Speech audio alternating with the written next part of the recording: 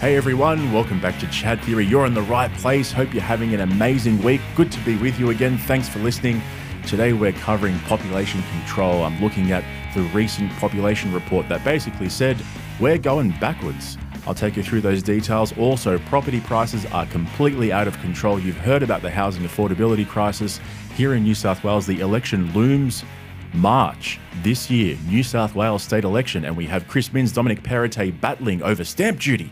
We're also going to have a look at skilled migration in general, how that feeds into what's going on here, as well as the power grab between states and local governments when it comes to planning. It's all related. I'm going to bring all of it together for you in a nice little package. So sit back, relax, put your earphones in, put your feet up, unless you're at work, in which case get back to work. And let's get into all of that. But just before we get into it, wherever you're listening to this podcast, help us out. Give us a 5-star rating. Let people know that you love Chad Theory. Remember, I don't have ads on this show. I rely entirely upon the support from listeners. So if you can go to PayPal, there's a link in the description, make a one-off or a recurring donation. Thank you to all of you who are already doing that. You guys are absolute legends. You're literally keeping the lights on over here in the studio. And also consider becoming a paid subscriber because you're going to get exclusive content. Now, I told you we have a special on the state of COVID. That's coming out very, very soon, either today or tomorrow. Nico, Liv, and I are still planning it. We're going to get it perfect for you guys so we can add maximum value. So make sure you're a paid subscriber. Link in the description. Don't worry, it's seamless with Spotify. But if you're on a different podcast app, all you need to do is copy the private RSS URL and dump it into the app, and you'll get that private feed. No worries. All right, let's get into it. Do you guys all remember when Peter Costello said, have one for mum, one for dad, and one for the country back in 2004 when they introduced the baby bonus? Remember, you used to get 3,000 or 5,000, somewhere in between, for every child born? Well, that was based on that incredibly low fertility rate of 1.77 at the time. Now, currently, our fertility rate is at 1.66 births per woman. Now, let's break this down and understand why that's a problem. Men can't give birth. Let's just get that out of the way. So we rely on women to give birth to replace and add to the population. I mean, that's potentially a crude way of looking at it, but when we're looking at the economics of this, that's the reality, is that women are the ones who are replacing the population. So if they're having 1.66 births per woman, that might sound like, okay, so they're adding to the population, but no, because achieving a zero-sum game, if you like, would be to have 2 births per woman, because remember, men can't give birth. They have to replace the population for men and women. I don't know why I'm laughing saying that. I guess it's because there's all this controversy over whether or not men can get pregnant. Anyway, it's not what we're talking about today.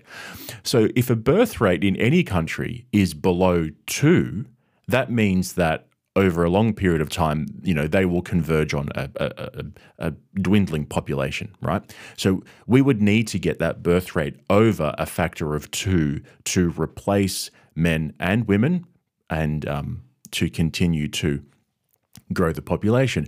And that's also on the precursor that all women have children, right? And that there's an exact 50-50 ratio between men and women. So there's a bit of maths in there that I don't really want to get into, but rest assured that a birth rate of 1.66 is very, very low. Mind you, just out of curiosity, for those of you who are interested, I'm pretty sure South Korea, out of the sort of developed economies, has one of the lowest birth rates. I think it's like 0.6 or 0.7, which is incredibly low. So then this population report came out just at the beginning of the year. And here's a quote. Australia's greatest long-term demographic challenge is the ageing population, with the share of people aged 65 and over doubling in the past 70 years. Now, let's just get our heads around that. The share of people aged 65 and over doubling. So that's a representation of the population. It's becoming an increasingly older population. Now, the other side of this coin is that government spending is increasing year over year. Even Peter Costello himself said that a return to the baby bonus wouldn't be necessary because we spend far more now in benefits like paid parental leave and childcare than were ever spent on the baby bonus. So you see, year on year, the trend of government spending increasing on things like defence, Medicare, NDIS. The biggest payment expenditure for governments is transfer payments to welfare payments and those sorts of payments. So they're only increasing. Now, if we have the tax base, or those of us who are of working age decreasing, like I said just now, the share of people aged over 65 will double. You quickly see the problem. The days are long gone of retiring at 55 and being able to sustain your standard of living until it's time to move on. Those days are well and truly gone for the majority of Australians. I mean, there's also the fact that life expectancy is increasing as well. So we're living longer lives. So all of this together means that we're going to have a mismatch between those who are paying tax and supporting the tax system and government expenditure, and those of us who are relying on those goods and services that we receive from the government. I mean, that was the contract, right? Where you work for your working life, you pay taxes, and then the government looked after you on the back end, obviously, except for those who are able to self-fund their retirement.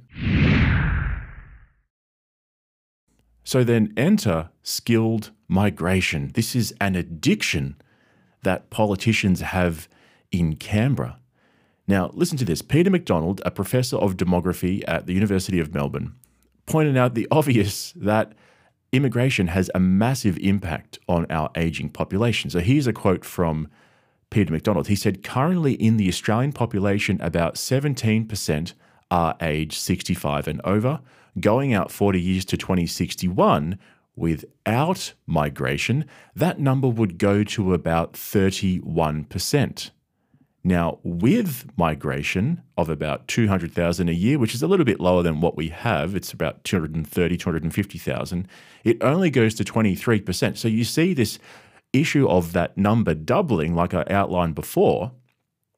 If you include skilled migration or any level of migration, just looking at the age issue, then you bring that number from 17% only up to 23%. It doesn't go all the way up to 31%. So Peter McDonald went on to say, migration makes a very, very substantial difference to population aging, and that's because the migrants are young and have their children and their grandchildren before they themselves get old. So they're adding to the population. They're more family-oriented than, I guess, the Western world are.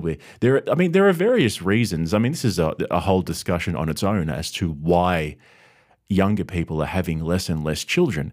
No doubt it's because of cost of living crises and housing affordability crisis and, certain other issues that create barriers to being able to live that Australian dream of, having your home and having a couple of kids, 2 or 3 kids maybe, and, not having to rely on both parents working an extraordinary amount of hours just to get by at a very basic standard of living. So it sounds reasonable then that skilled migration is the key. Just bring them in from outside the domestic population and add to it. Makes sense, right? You have all those warm and fuzzy things like multiculturalism and diversity. We're richer culturally. Everything is nice and dandy. Everyone's happy. But there's a problem with skilled migration, as you can imagine, and migration more generally. It creates an exogenous shock to the economy because migrants need housing immediately upon arrival. Think about it, right? If someone comes over to Australia for the first time to live, it's not like a local birth where you're born into a family that already has housing and you slowly enter the economy over a period of 18 years or nowadays it's probably more like 30 years. But you see the difference. One's like, okay, we're here, we need somewhere to live. We have no family for the most part to rely on. compared to a local birth or a local increase to the population, which is quite gradual and takes time. Now, there are other advantages of migration, mind you, because they've already been educated, presumably, in sort of the better case scenario. They've already developed their skills and whatnot overseas. The Australian government or the Australian taxpayer hasn't had to support them through that process of getting skilled up. So they come over here ready to contribute to the economy, right?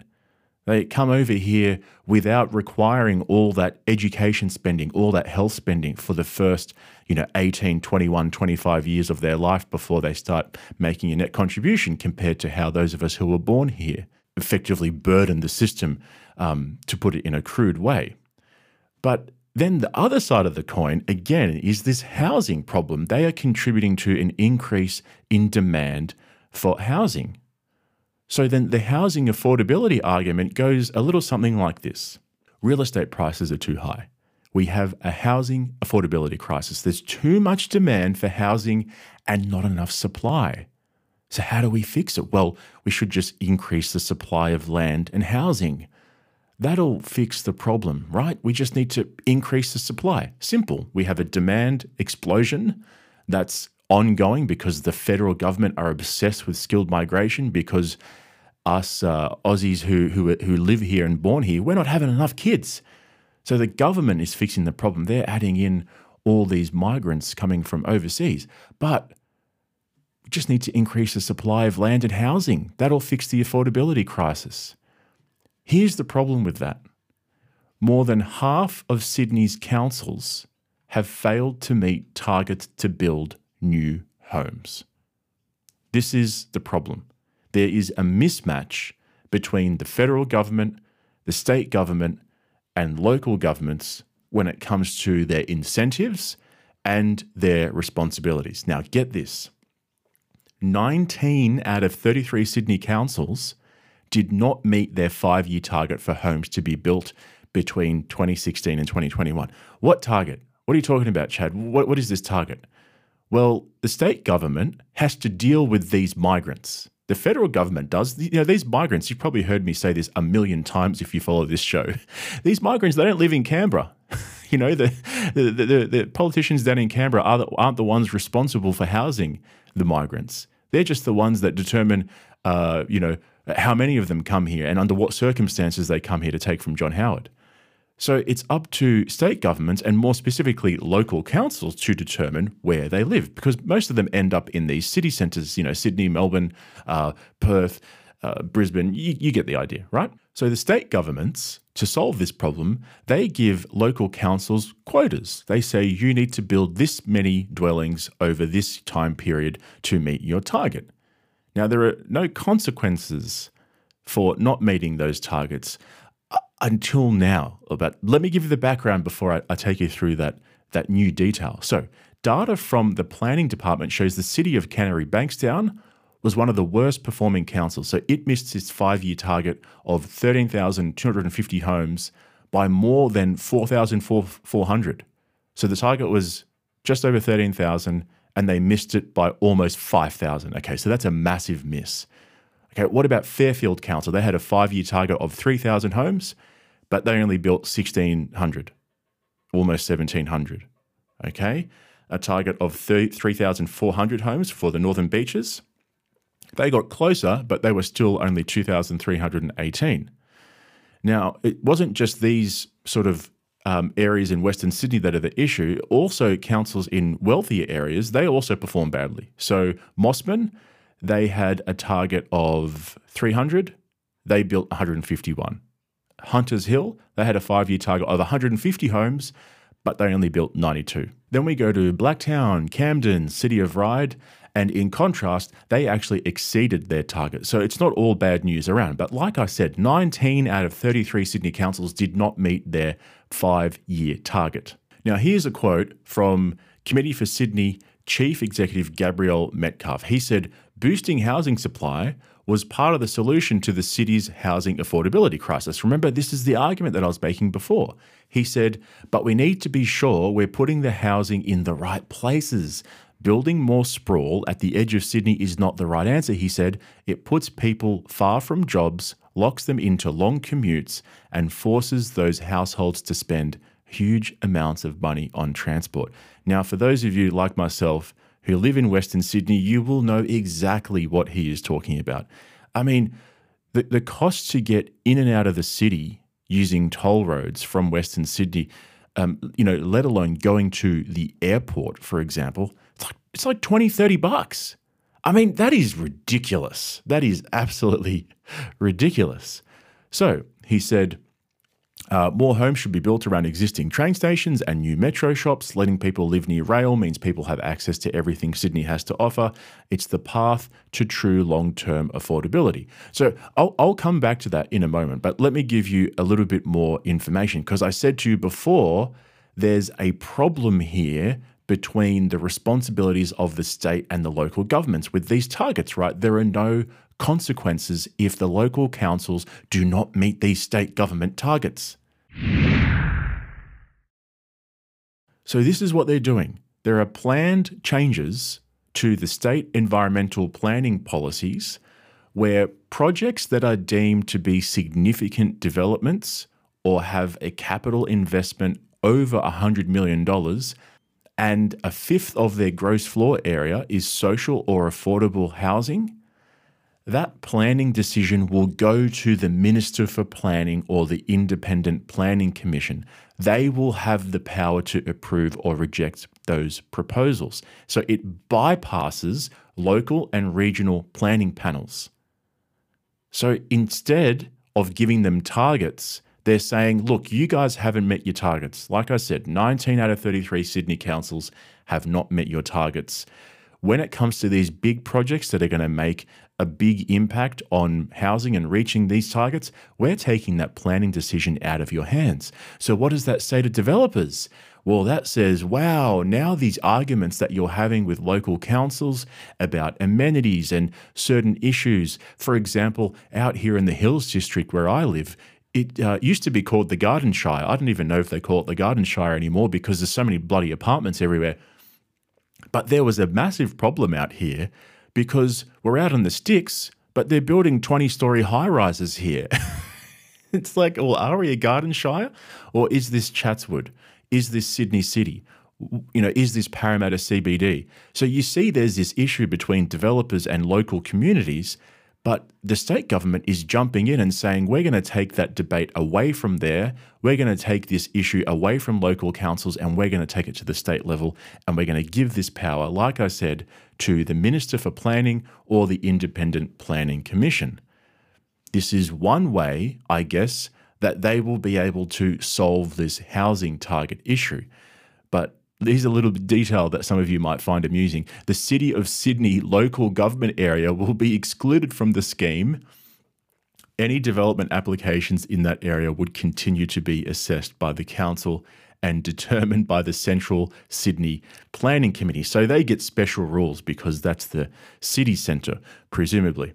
Now, there's definitely an issue here, right, with the way in which the burden of increasing housing supply is spread across major cities. So with areas like Western Sydney, they're expected to bear the brunt of higher density and more population growth because they're newer developments. So those of you out there who might be a little bit cynical might argue that the residents of wealthier suburbs benefit financially from the growth in density and population in newer, poorer areas in Western Sydney. But listen, you'd have to be a real cynic to make that argument, right? Anyway, I want to move into stamp duty policy. Random, I know, but it's current, it's in the news, it's in the debate coming into the state election here in New South Wales, which will happen in March. And I'm going to use this to come in a sort of a roundabout way to come back to you guys to explain exactly what's going on here and how to fix it, because there's a big budget problem here in New South Wales. And I want to explain this to you in a little bit of detail before I get into the solution to all of this. So Labor in opposition, Chris Minns, he's promised to abolish stamp duty on property purchases up to $800,000 and to offer a reduced rate for homes up to $1 million. So this is in comparison to Perrottet's policy to introduce a land tax option for those people who don't want to or cannot afford to fork out that upfront stamp duty payment, which is usually around, I think it's almost 5% of the value of the purchase or thereabouts.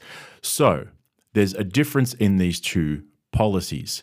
The Labor policy is to just completely abolish stamp duty for those lower values. I mean, the median house price, I think, in Sydney is around $1 million, or maybe that's around Australia, is around $1 million. So this will presumably assist those first home buyers who are trying to get into the market under that median house price. So that makes sense, right? On face value, to eliminate stamp duty for those values. Although you could argue that it's pork barreling, couldn't you? Because it's a specific target on a specific demographic area of the population. I don't know. That's part of a different conversation.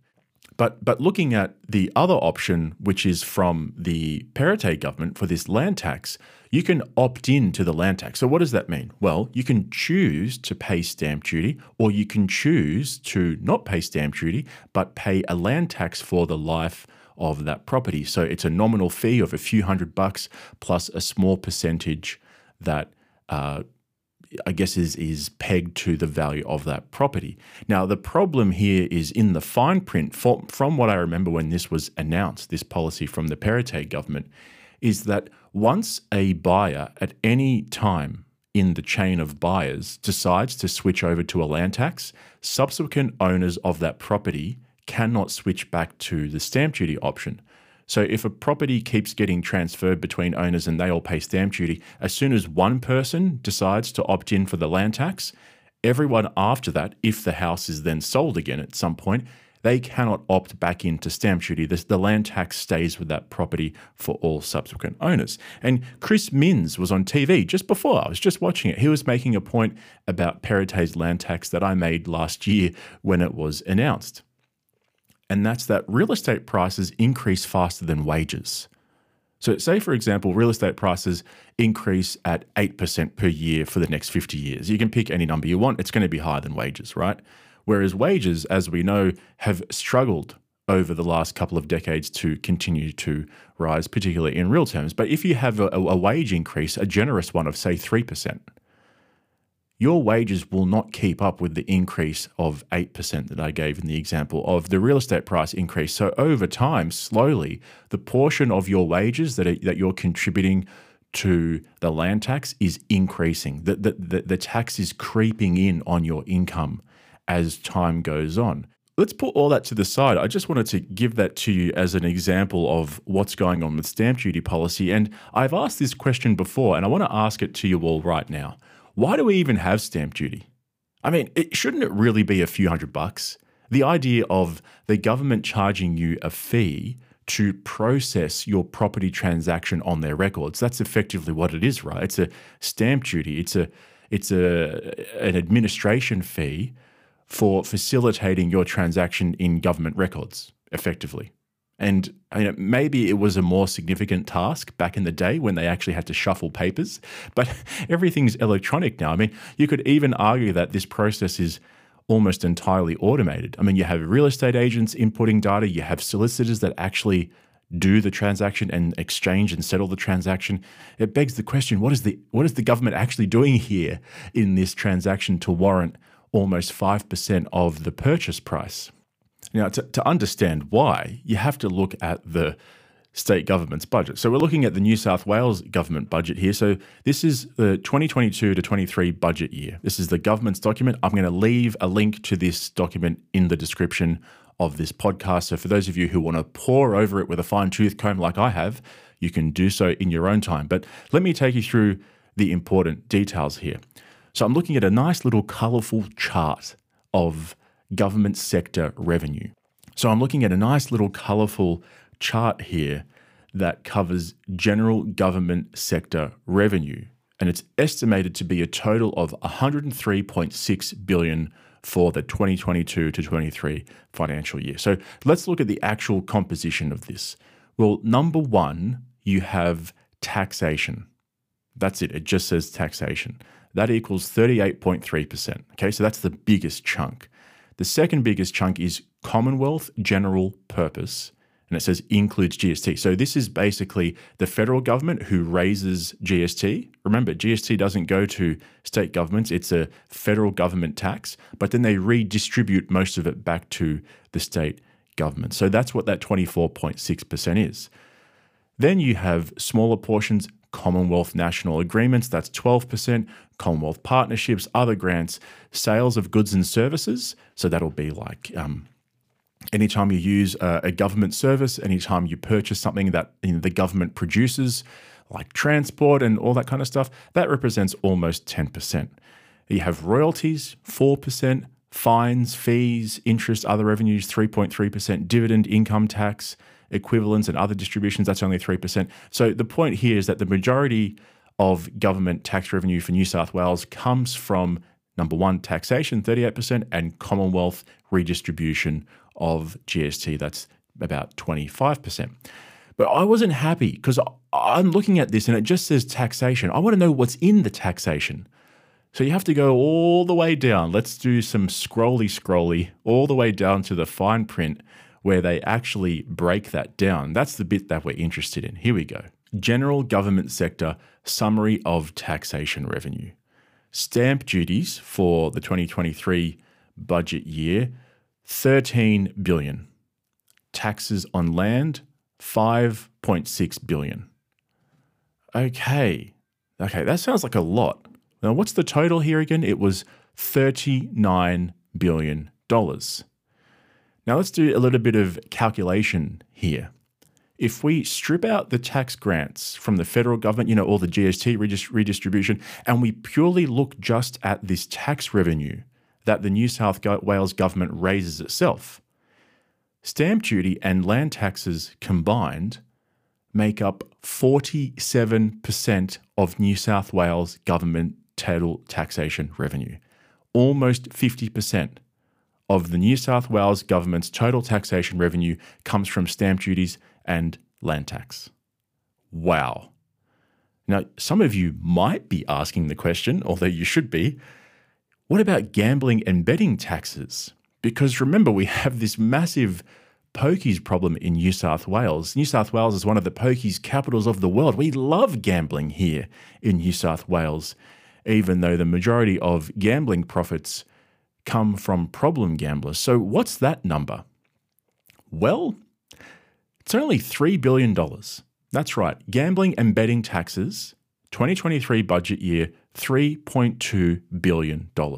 It is minuscule. Now, this isn't gambling revenue. This is gambling and betting taxation. So this is the portion that the government takes from RSL clubs, pubs, clubs, casinos, etc. I mean, they actually literally have a line item here just for casino, and that's $231 million.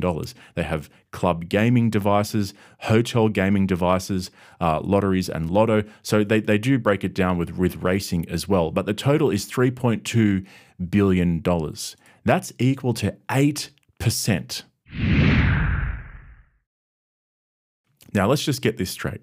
Stamp duty and land taxes combined make up 47% of New South Wales government's total taxation revenue, whereas gambling and betting taxes equal just 8%. Do you see the problem here? Do you see what's going on? Do you see why I wanted to take you through this? Because the real issue is that Australia and New South Wales, more specifically, we are completely hooked on housing.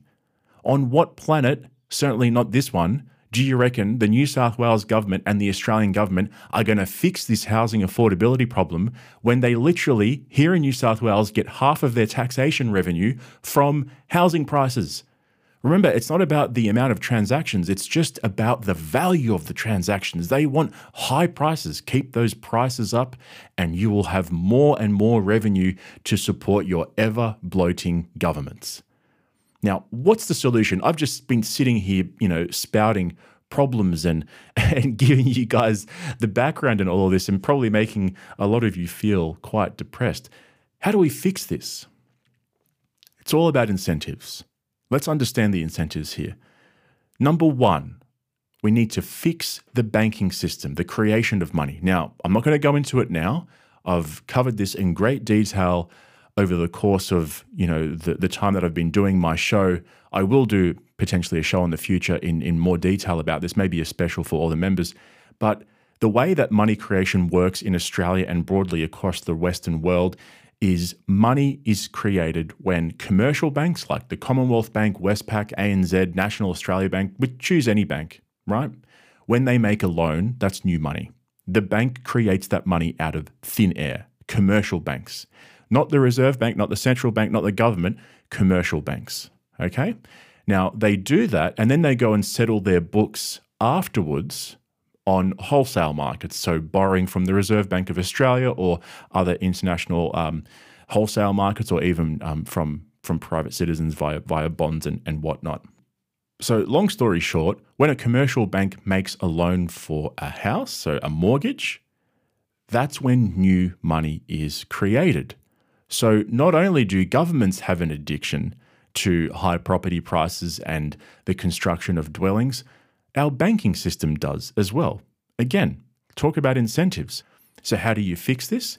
Well, our banking system needs to be told, if they can't figure it out for themselves and if the incentive structures aren't in place, they need to start lending more to business and productive assets rather than financial assets like real estate, these speculative assets that rely on subsequent purchases to pay more for that property for the house of cards to continue growing. We should be incentivizing banks to create new money against productive assets. That's how you're going to get productivity to increase. That's how you're going to get real wages to increase. That's number one. Number two, 3 levels of government: federal, state, local. They need to realign their incentives with their responsibilities. Like I said at the outset of this podcast, the federal government brings in this population so that they can boost economic growth. Remember, the federal government, they're the ones who are responsible for economic growth. We don't look at state economic growth. We don't look at local council economic growth or unemployment. We focus on those federal national aggregate figures. So their incentive is to boost those figures. How can they do that? One of the ways is to bring in migrants. But like I said, the problem is they're not responsible for town planning. They're not responsible for housing them. That falls on the New South Wales government and to the local councils. Now, the New South Wales government and local councils here in Sydney, they can't even coordinate themselves to do that. So the New South Wales government is, pushing forward with this power grab to give the Minister for Planning to make that decision. So if we then have more say from local councils and state governments in how much migration intake we have, and if we have the federal government more interested in what's going on at the local level, then that's one way of realigning the incentives. Another thing that we can do is get rid of stamp duty and land taxes. I mean, why do we even have them? It doesn't even make sense logically as a tax. Replace this with a few $100 administration fee for processing the bloody paperwork and get rid of that incentive. I mean, the argument therefore would become, well, but then tax revenues won't be able to cover government expenditures. Well, then decrease the size of the government. It doesn't work like that. The government doesn't decide what it wants to spend money on, and then it creates taxes to get there. It should be the other way around. We should be figuring out the role of government based on the economics of taxation. It should be the other way around. And feel free if you disagree with me, but that's the way I see it. And again, there's a mismatch between the different levels of government, which is contributing to this, hence why you have this redistribution of GST and whatnot. Okay, that's my second point. 3 levels of government need to realign. Number 3, have specific infrastructure requirements for housing density and new housing approvals. You can't just have approvals in the middle of nowhere for a whole new town and a whole new suburb to be created so that we can increase the supply of housing without vital infrastructure. I mean, you've heard stories about new housing communities where there's a massive bottleneck to get out onto the main road every morning because they haven't planned it properly. There are new housing developments and new suburbs being created that don't have adequate access to schools. How is this not figured out in the planning process? We need to force governments to think more carefully about planning. My goodness. And then point number 4, we need to have more specific requirements for skilled migration and reduce our migration intake. If we're going to fix the infrastructure and the planning problems, if we're going to ensure that this country is more livable, then my goodness, we have to reduce the skilled migration intake. We have to reduce our migration intake more broadly. We need to make this country more livable again. It is absolutely ridiculous. I mean, the incentives all the way up the chain in the government and in the banking sector are so heavily skewed that we've forgotten what we're actually doing here, people. The point is to live sustainably. The point is to live in a world where our standard of living is livable. I mean, goodness me. Do you really need me to tell you this? They're my 4 points. That's my solution to fix this. Let me know what you guys think. You can get in contact with me on Twitter or Instagram. My handle is @ChadTheoryShow. Make sure you follow me as well. Stay up to date with everything that I'm doing. Also, don't forget to give us a 5-star rating right here on the podcast app that you're listening to. It helps us with the algorithm, and the apps will then promote this show a little bit more. Let people know you love Chad Theory. Tell family and friends. Share this. Get this out, folks. It's one of the best things that you can do. You can also make a donation via PayPal if you feel so inclined. If you feel like I've added value to your life, which is my goal every day coming on here, making sure I'm keeping you guys up to date and adding value, go on to PayPal. There's a link below in the description of this show, and make a donation. You can make a one-off or a recurring donation. It's a great way to help me and to support me because I have no ads. I rely entirely on the support of listeners. And another thing that you can do just before I hop off is become a paid subscriber, and you will get access to exclusive content. I have a special coming out to you guys very, very soon on the state of COVID. That'll either come out today or tomorrow. I'm currently still planning it with Liv and Nico. We're going to get that together for you. That is paid subscriber content only. And there's more coming every week. I'm going to do an international affairs show. And there's always going to be specials coming up, folks. Make sure you become a paid subscriber. It's only $8.99 per month. It's not a lot of money considering how much value you get. And remember, I completely rely on my listeners for support. So thanks for tuning in. I hope you enjoyed my roundabout way of explaining the issue here with population control, the issue between states and local governments, and how we can fix that, stamp duty policy, etc., etc. Speak to you guys soon, I guess. Thanks for tuning in. Catch you next time. See ya.